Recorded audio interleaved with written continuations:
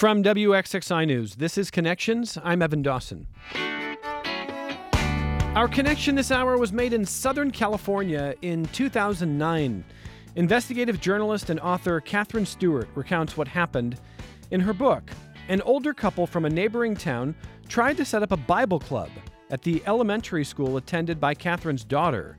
They wanted to use school space because they wanted the young children to assume their message was endorsed by the school. Katherine writes that their messages included telling 5-year-olds that they would burn in hell for eternity if they did not adopt evangelical Christianity. And for a short while, at least, Katherine seemed amused at the sight of it. After all, this was Southern California. This was 2009. This was not going to happen.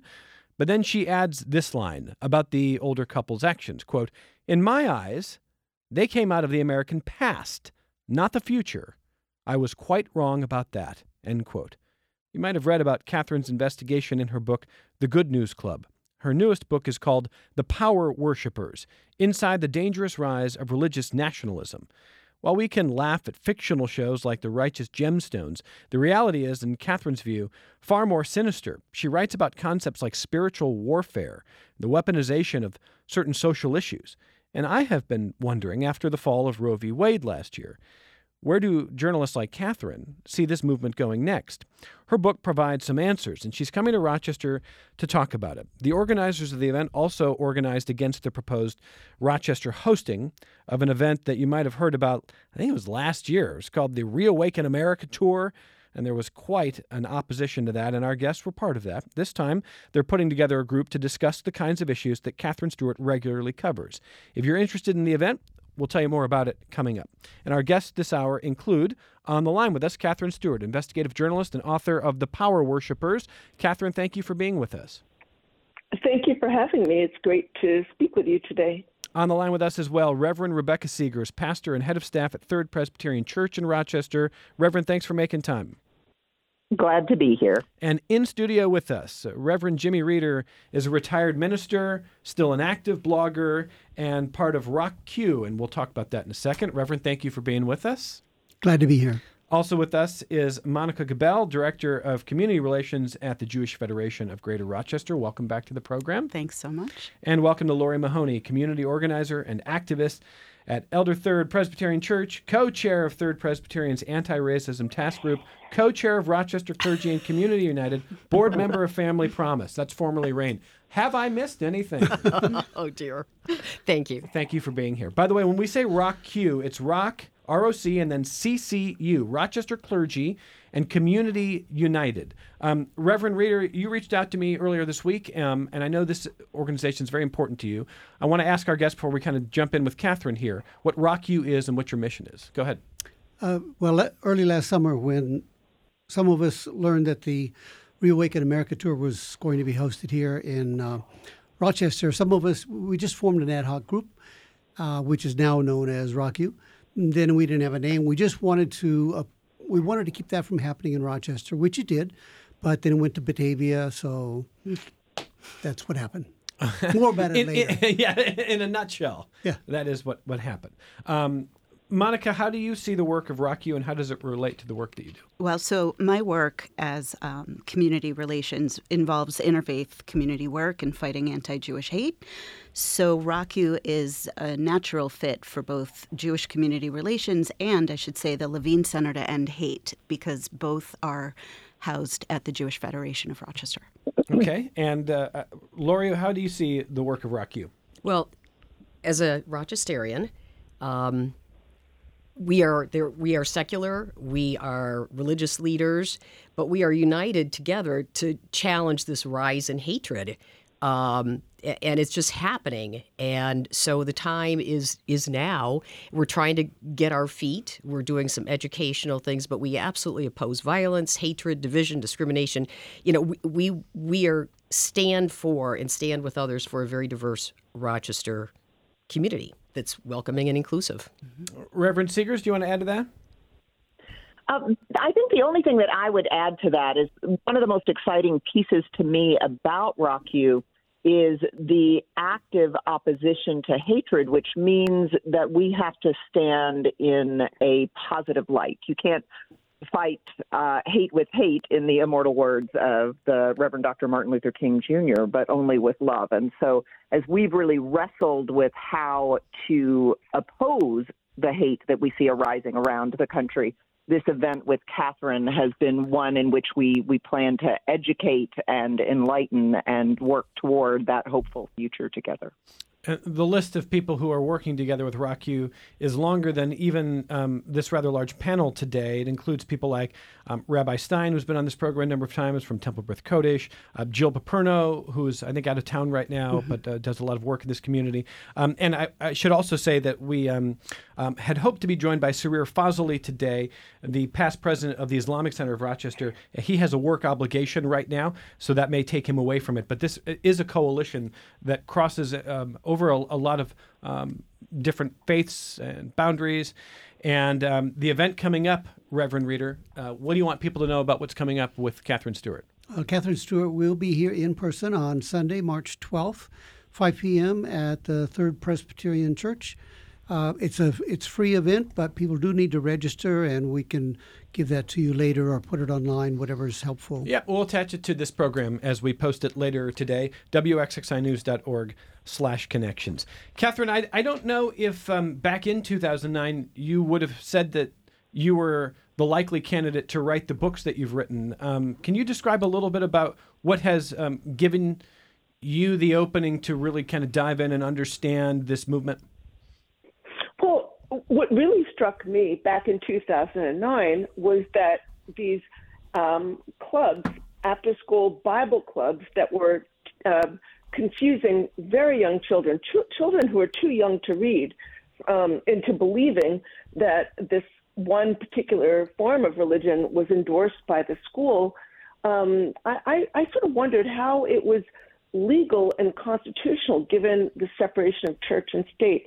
So, because public schools, in order to function effectively in a society as diverse as ours, need to remain non-sectarian, neither promoting nor denigrating any form of religion. They need to be comfortable for all families to send their kids. But here is this one organization establishing these groups in public elementary schools, deceiving very little kids into thinking that the religion of the club was endorsed by the school. And I just thought, how is this legal? So I started to research the legal strategists that had sort of cleared the way for putting these, hyper-sectarian groups in public elementary schools. We're not talking about high schools. We're talking about, K through 5. And confusing these little kids. And once I recognized that there was a very well-funded, coordinated legal movement that had done this, I started to look into other things they'd done, and I saw a broader attack on public education that they were waging as one part of a larger attack on America as a modern, constitutional, pluralistic democracy. And so how does that manifest today? Well, the religious nationalism that we see affects, it's sort of impossible to ignore post-January 6th, of course, since we all saw the religious signage and heard the rioters invoking Jesus and praying in the Capitol building, even as they're desecrating it. So it's sort of people are much more conscious of it. Some of the most recent Supreme Court decisions have made others more conscious of it. But it affects every aspect of our life in a way, from our schools to our healthcare system, from our politics to our national security. I think about somebody like Marjorie Taylor Greene, who recently called for a civil war. She said, she's calling for people who don't get everything they want to, break up the union. And rather than being held to account by Republican leaders, you just think, where is this leadership? She's been given a position on Homeland Security. How is calling for the breakup of our union and the destruction of our democracy in any way helpful to our national security? So this is a movement that has, I think it's very poorly understood still. I think a lot of people think about it as preoccupied with certain, hot button issues in the so-called culture wars. But when you go to the gatherings of this movement, that's how I've done a lot of my research over the past 15 years. I go to right-wing strategy meetings and gatherings and policy gatherings, and I read what its leaders write. I listen to what they have to say to one another when they're talking in the spaces that they share.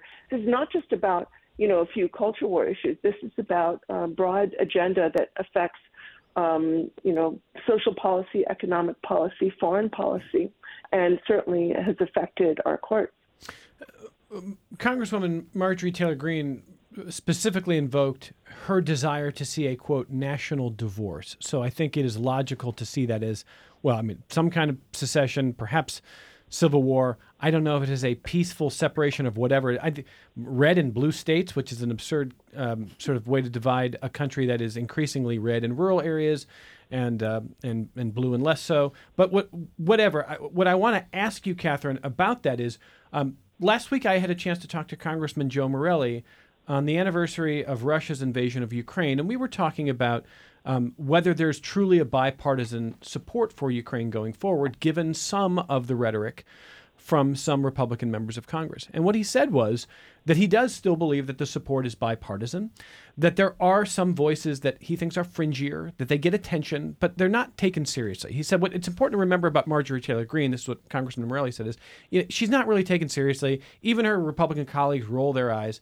And so that may be true as far as it goes, but there is real sort of capital in the amplification of this kind of voice. She knows how to be amplified. She's all over the place. How do we evaluate how much power someone holds when members of Congress say, look, nobody really takes her seriously here, but she's everywhere, and it appears that when you travel to these events, whether it's Reawaken America or otherwise, she does seem to hold sway.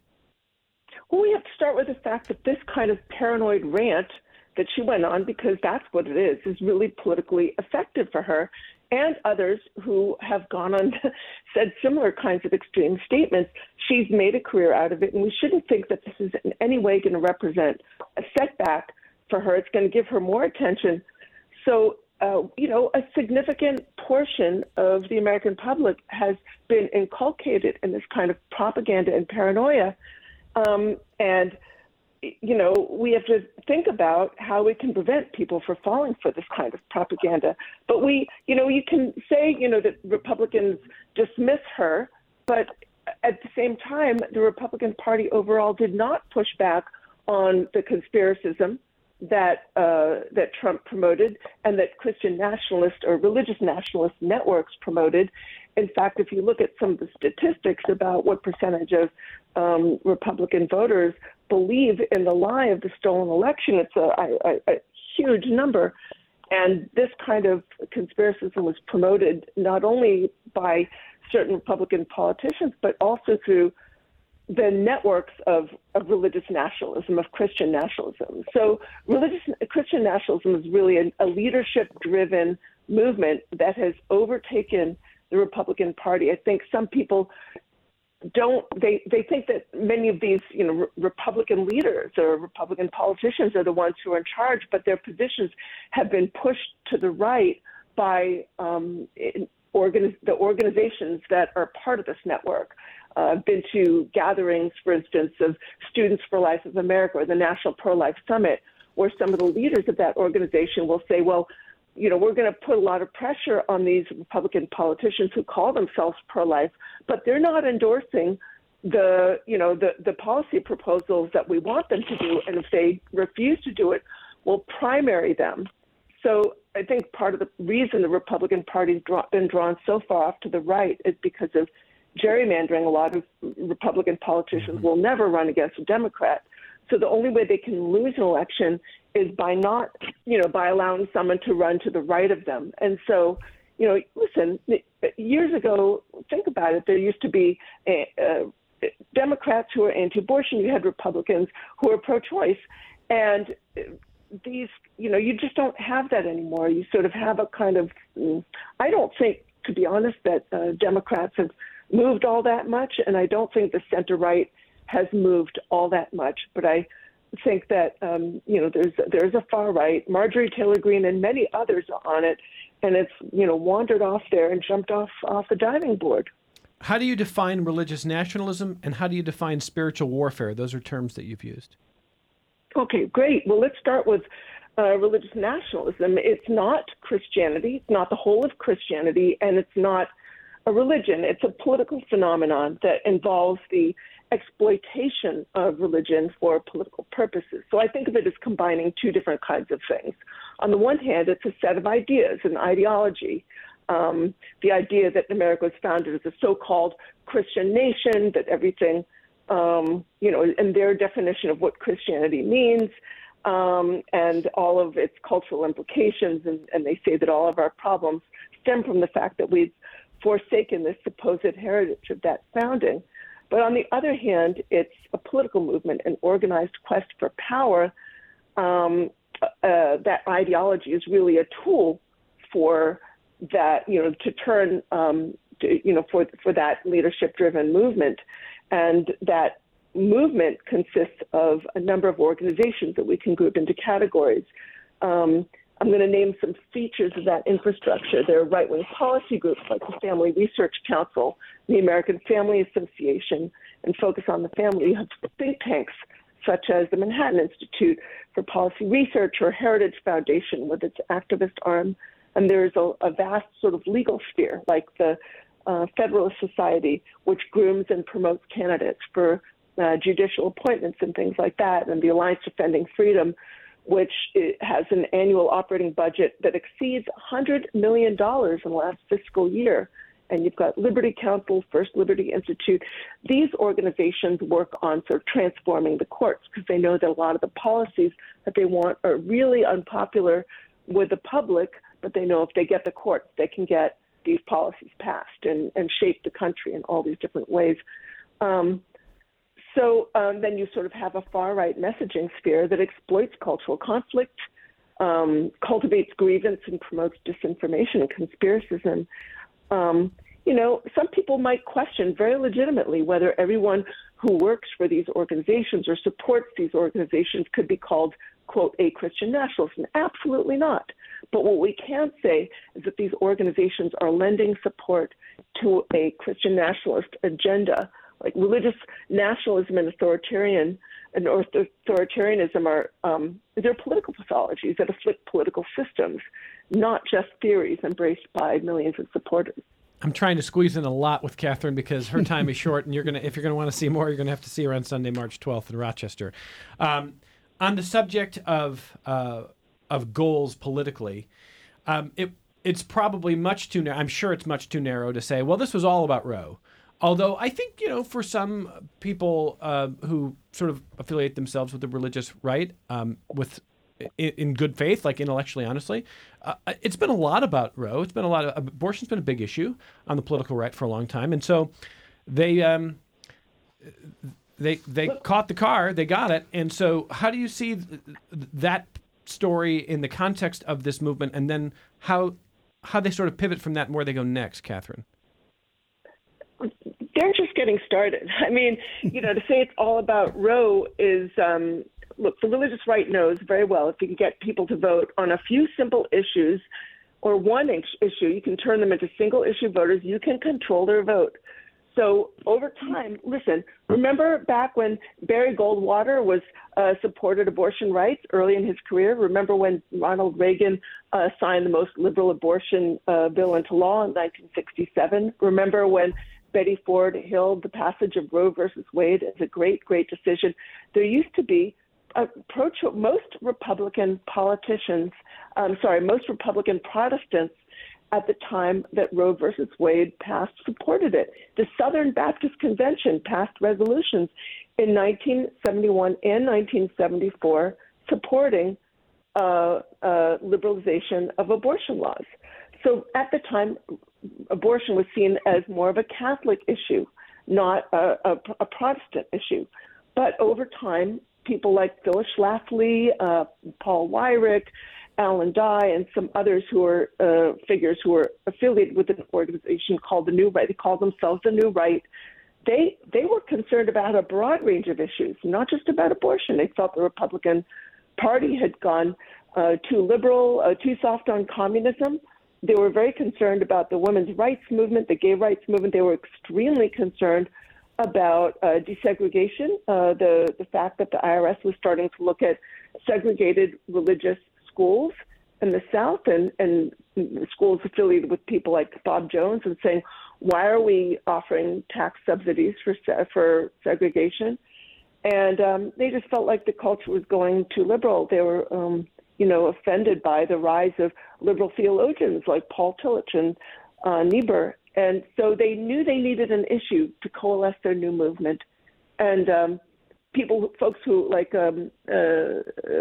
been in on those conversations have written about this. They sort of went down a list of issues to try and find the issue that could unite their movement. And Roe was not their first choice. But when they got down to it, it was an identity issue. It has to do with sexuality, gender order. And it was like a light bulb went off, and they were like, that could work. So over time, they purged pro-choice voices from the Republican Party. Phyllis Schlafly actually wrote a really terrific book about that. It's titled How the Republican Party Became Pro-Life. It wasn't pro-life. It was actually mixed, but they needed to get an issue they could get everybody on board with. And sometimes I think of those cultural war issues like, abortion, or now they're going for the sort of fake CRT stuff. You ever see those cat toys that direct little red, like a laser on the ground, and the cat sort of jumps after the red laser?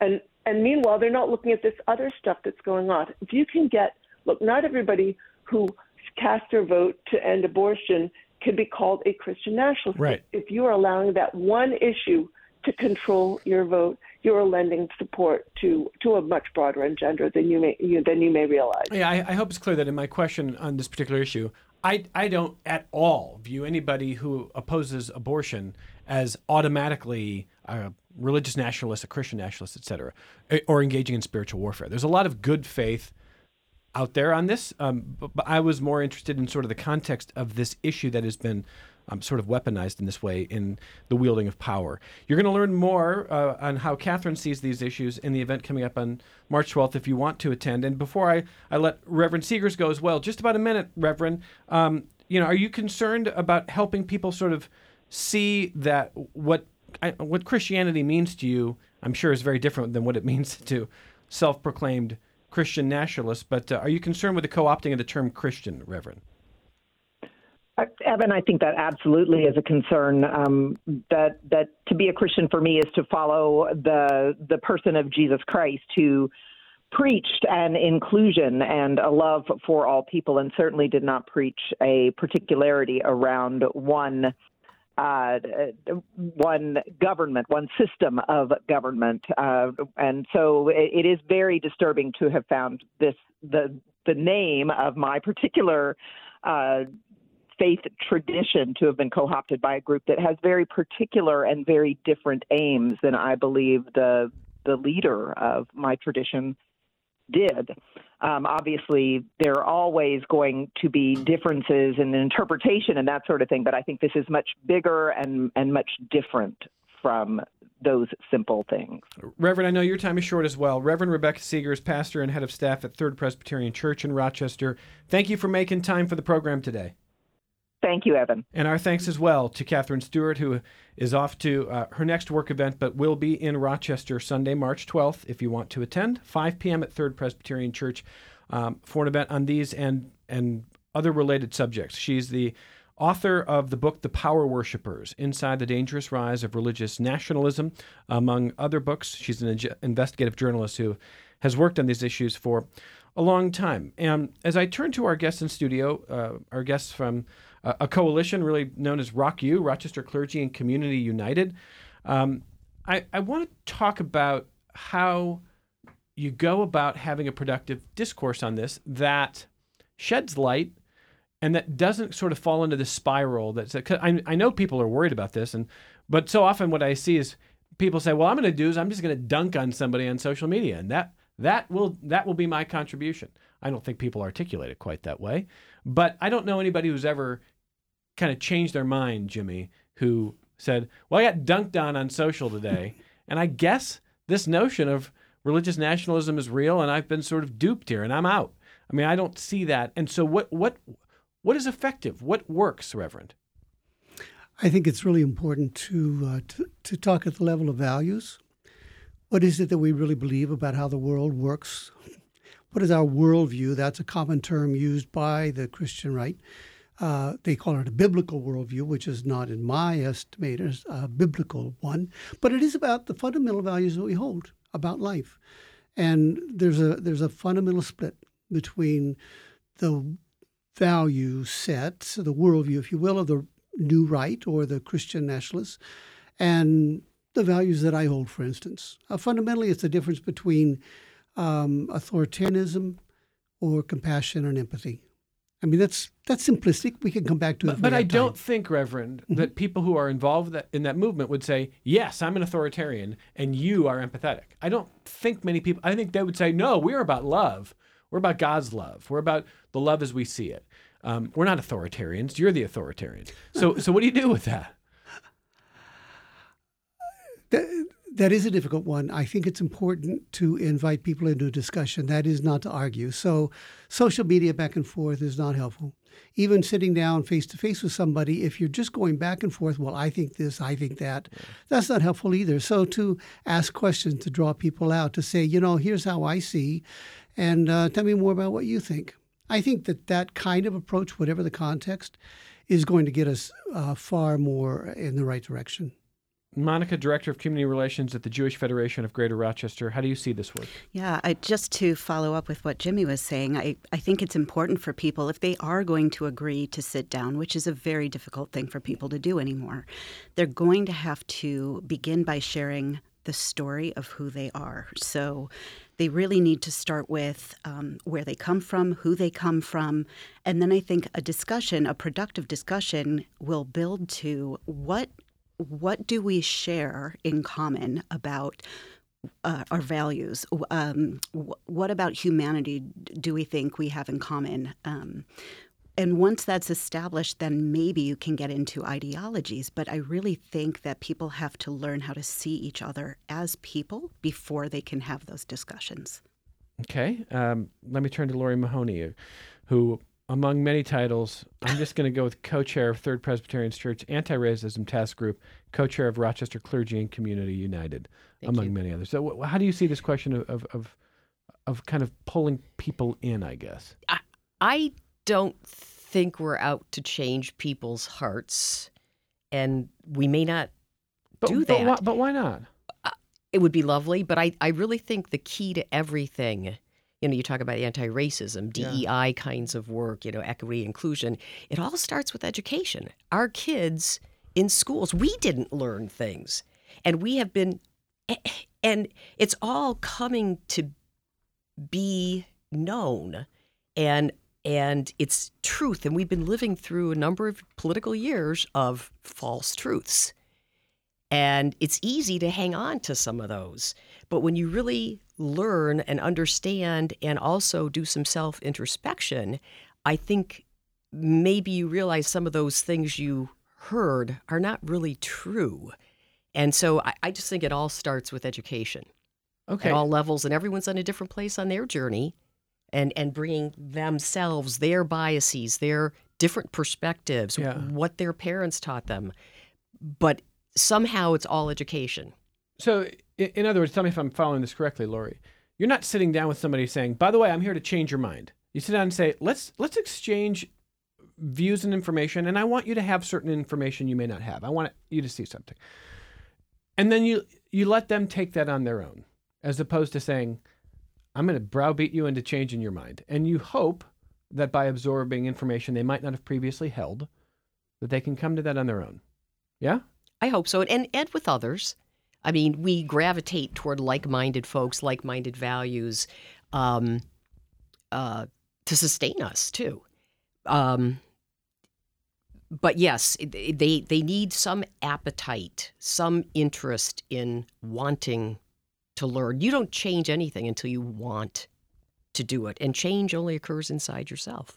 Yeah, there's for a long time I've followed the work of a guy by the name of Anthony Magnabosco, who just he calls himself a straight epistemologist, and he will talk to anyone about their beliefs if they want to. And he is very gentle, and he just simply asks them, how firmly held is this belief? Like, how strongly are you convinced that what you believe is true? What would it take for this belief to change for you? What would you need to understand for that to change?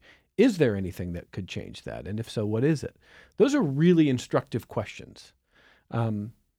Because when people say, nothing will change my mind. Well, okay, then we are not really sort of having much of a conversation. It's probably not currently worth the effort. So if someone says the election was stolen and nothing will change my mind, there's not much to work with there. But I don't think most people mean that. I think that what they're really saying is, I've seen enough evidence and I'm convinced this is true, and I don't think there is evidence that could convince me. I think that's what they're saying. Because I think that most people would change their mind if they saw evidence that was convincing to them. It's a question of what is convincing and will they internalize it? And it's not always something people are willing to do in the moment, right? Absolutely. Absolutely. You got it.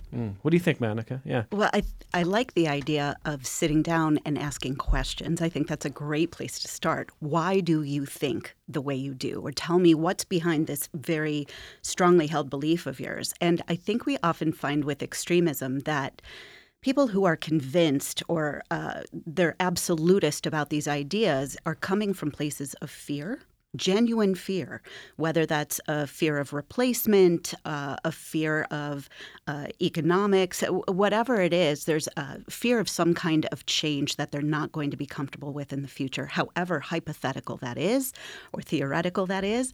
And once you identify what the fear is, I think that's also a really important place to generate some conversation from. Yeah, before I take another phone call, you heard Monica use the term fear of replacement. And if listeners are going, well, if this is about replacement theory, that's absurd. Look, you may believe that. You may think this is absurd, or this is just something being used to create fear and to wield power. But if people have become convinced of something that is frightening to them, it sort of doesn't matter if you think it's absurd. They think it's frightening. And you got to grapple with that in some way. So when it comes to something like replacement, which is what we heard in Charlottesville, right? Exactly. And we still hear it.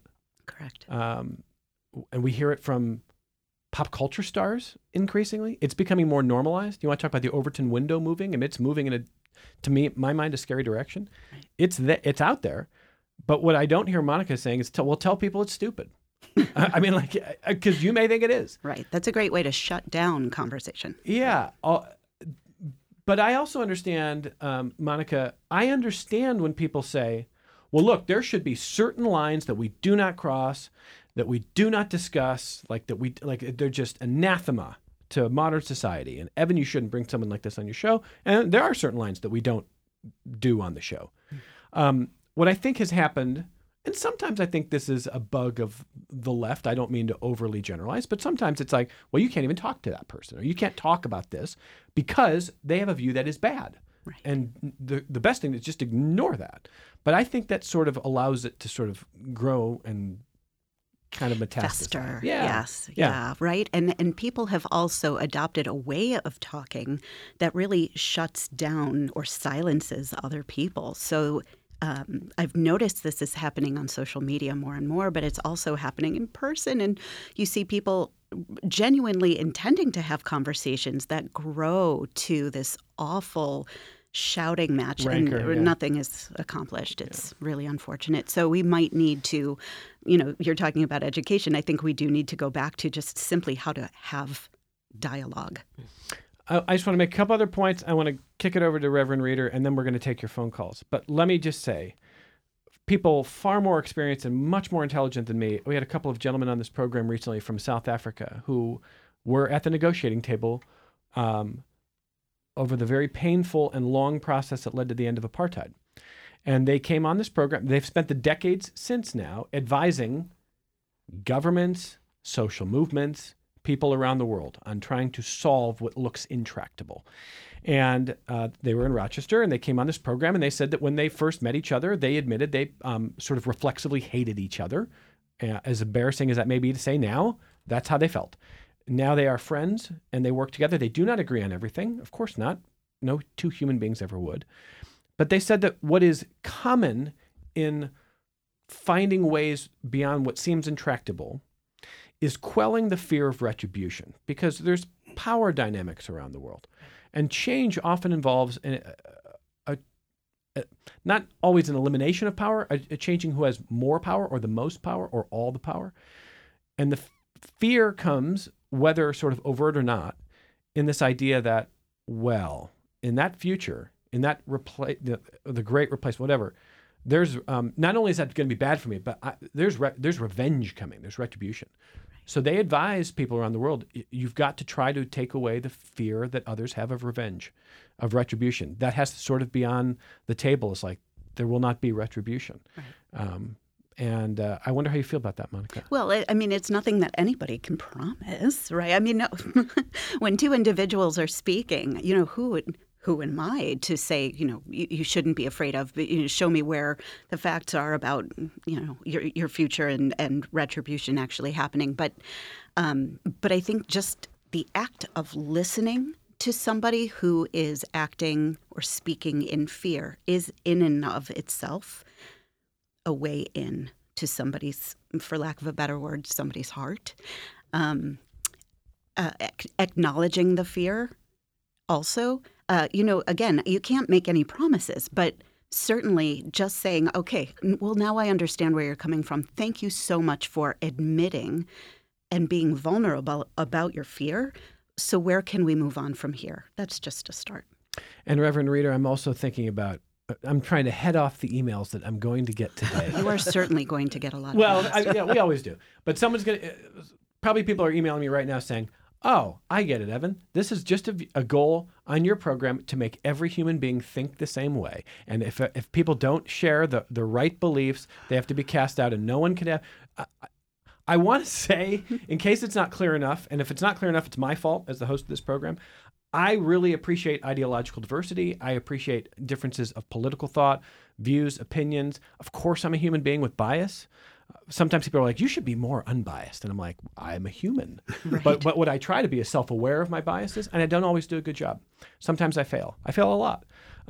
But I don't want to create the idea that the goal of your program, or even this radio program, is to sort of scrub any disagreement. It's not about that. It is about understanding what is truly dangerous to this country, to people's existence. And I wonder if you want to add to that idea.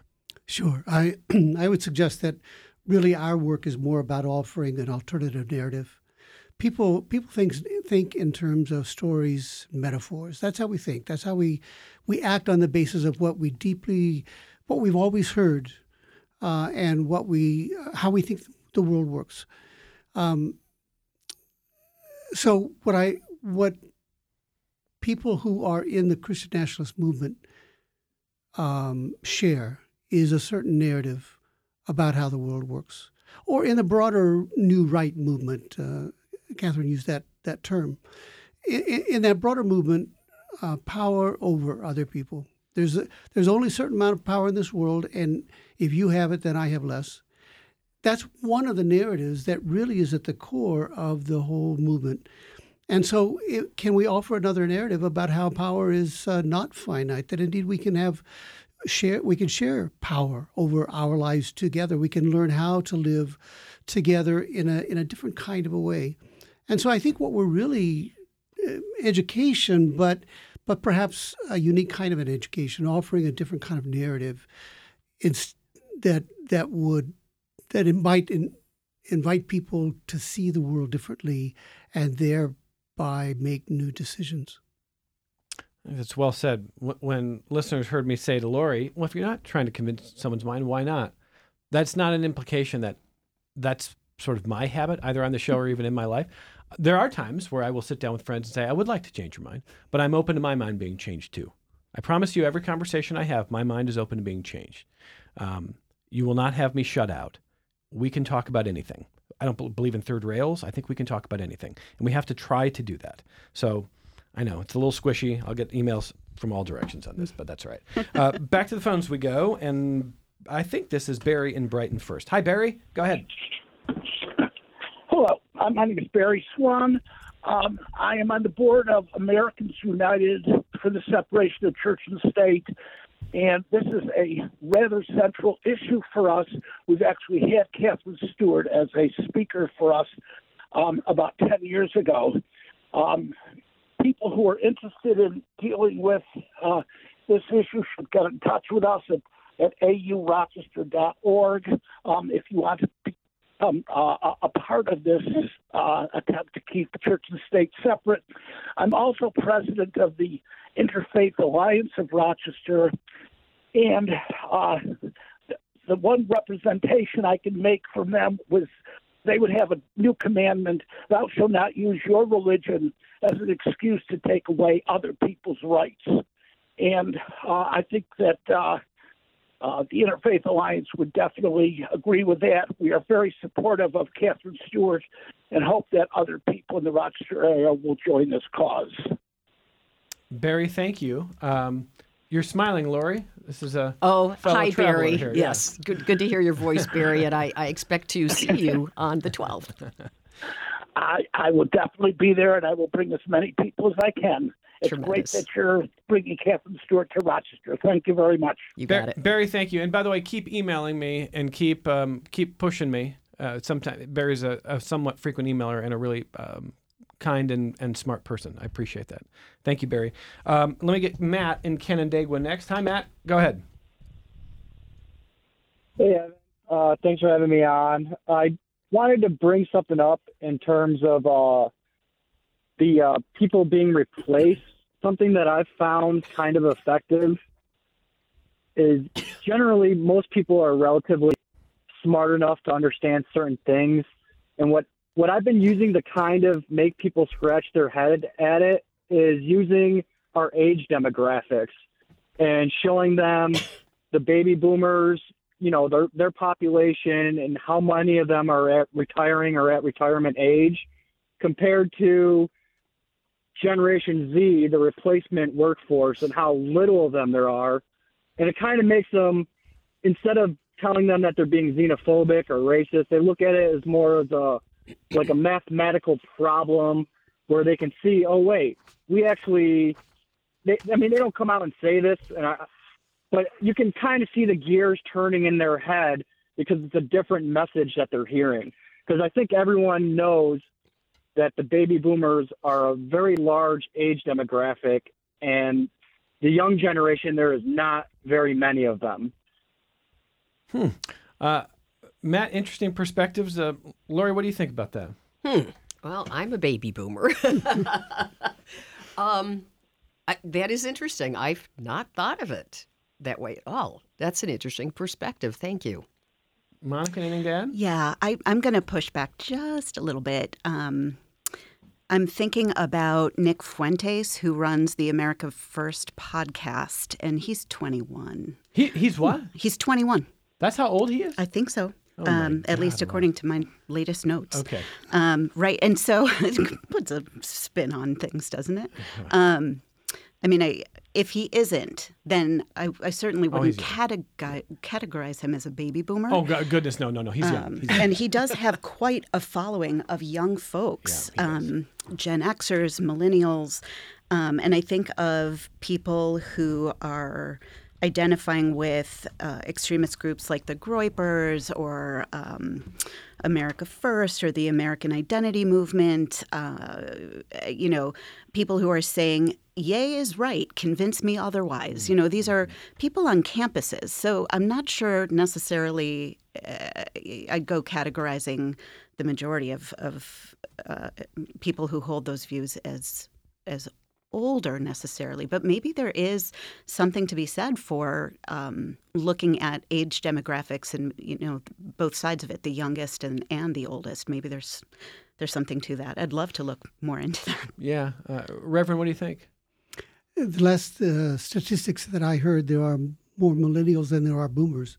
Now, it's a large generation, so it's not just that boomers make up the most number of people at all. And I also don't think it's an age issue. I really do. The key word in Catherine Stewart's title of her book is power. And that's what this is all about. And replacement theory comes out of the idea that there are people who have been in power and they feel like they're losing their power. In this country, historically, that was white and male. So white men, young white men, are feeling like they're being replaced. They're losing the power that they thought they would inherit. And I think that's a generational issue as well. By the way, Nick Fuentes is only 24. Oh, he's 24. Close enough. There we are. Yeah, 24. He's not, he's 24. That's what he is. The youngin'. Yes. I hope nobody leaves this program like, I should go look up Nick Fuentes. Oh, yes. I would advise not. Don says, Evan, I think I'd say that the reason that we didn't want religion in schools was because we didn't want the state teaching values, mostly because we don't all agree on what values we should be teaching. But I see schools teaching values all the time. Schools teach anti-racism, for example. I guess I don't see why people who don't share those values are touchy about it, why they might fight to have, quote, their values taught instead. Reverend Reeder, I'll start with you. What would you say to Don? Well, I come from the traditional Baptist viewpoint that the separation of church and state is fundamental to our democracy. And now it's being questioned by the right, by the Christian nationalists. The separation of church and state is not about values. It's about religion. Very specifically, the founders of this country came out of the European history of religion, even Protestant, Catholic, and various forms of Protestantism, all fighting one another, literally, and killing one another. And the founders of this nation said, we don't want any of that. So we don't want religion being being in charge of our country, whether the governance of the country itself or the education of our children and so forth. So it's not, you can't teach without values, I don't think. I mean, values, everybody has values. It's not a matter of a difference in values. The separation of church and state is about one religion being able to make the decisions for everybody else in the country. Is that a fair description, Monica, in your mind? Absolutely. And I'll add to that. When I think about education, I think about having been an educator in secondary ed, I feel like, we send kids to school hoping that they eventually become a version of their best selves, right? And it's nearly impossible to teach something like English language arts without having some discussion about values, right? So, more and more we see school boards becoming these battlegrounds. And I hate to say this, but the word weaponized. Critical race theory is becoming weaponized across the country in these school boards as doublespeak for, please don't teach my children a version of history that threatens me or my worldview. What to do about it, I don't know. But certainly, again, I think people are coming to meetings with fear of certain books being taught because they teach values. It's very unfortunate, right? Lori, what would you say then if Don's response was, okay, if we're admitting that schools, that do have choices to make about values or teach values, that some Americans are saying, well, I don't like the values you're teaching, and I want you to teach my values, and I want say in that. Well, I think a common denominator in terms of a value is to support right versus wrong, to support goodness versus hatred. I mean, I think those are some real common denominators there. I don't think those are values. I think that's just North Compass kinds of stuff as a human being. I believe in the sum of all of us. I don't believe in either or. It's both and in my worldview. And I would hope that our kids are learning that. I would also add that anti-racism is not being taught in the schools. I was at a school board meeting the other night. Some curricula here locally in Monroe County, only 16 of 20 districts have picked up some of it, maybe for one grade level. And it's not happening right now. And it's not critical race theory. That's a legal term. Right. So I think anti-racism stuff needs to be taught in the schools. It's just a matter of, do you treat people well as you would want to be treated. It's very simple stuff. I think it's just very complicated today after these last political years. I will say that when you spoke earlier about what is taught or not taught and what we are educated on or not educated on, the kinds of stuff like Justin Murphy's book that came out last year, I think would be a wonderful addition to any school. My son's definitely going to read it. It's one of the most valuable books I've ever read on local Rochester history. But I also feel like, that would just get, that's critical race theory. I don't mean to laugh because like this is serious, but it gets exasperating because what are we actually talking about here? You know, and I think that's part of Monica's point. Like what do we really mean when we say certain terms? Anyway, it's all part of a discussion. Don, I always appreciate the correspondence. Thank you. And as we get ready to wrap, 30 seconds, I'm going to send it over to Reverend Jimmy Reeder to tell you again what's coming up Sunday, March 12th. Sunday, March 12th, Third Presbyterian Church on Meg Street. You can go to the Third Presbyterian Church website and look up events and find this March 12th event. Scroll down. There's the registration link. There's no cost, but we do need the registration so we can, be sure we have room for everybody. Catherine Stewart will speak, and there'll be time for a Q&A and probably a little bit of time at the end to mix and mingle a little bit and get to know her. Catherine is an investigative journalist and the author of The Power Worshippers, Inside the Dangerous Rise of Religious Nationalism. We appreciate her time on the program earlier this hour, as we do Reverend Rebecca Seegers, pastor and head of staff at Third Presbyterian Church in Rochester. And to our guests in studio, from not only their various community positions, but ROCQ, Rochester Clergy and Community United, Reverend Jimmy Reeder, Monica Gabel, and Lori Mahoney. Thank you all for being here this hour. Thank you, Evan. More information, by the way, on the event, if you're interested, listeners, we'll post it on our podcast page later today, wxxinews.org/connections. From Megan and Evan and Rob, thank you for listening. Great having you. We are back with you tomorrow on member-supported public radio.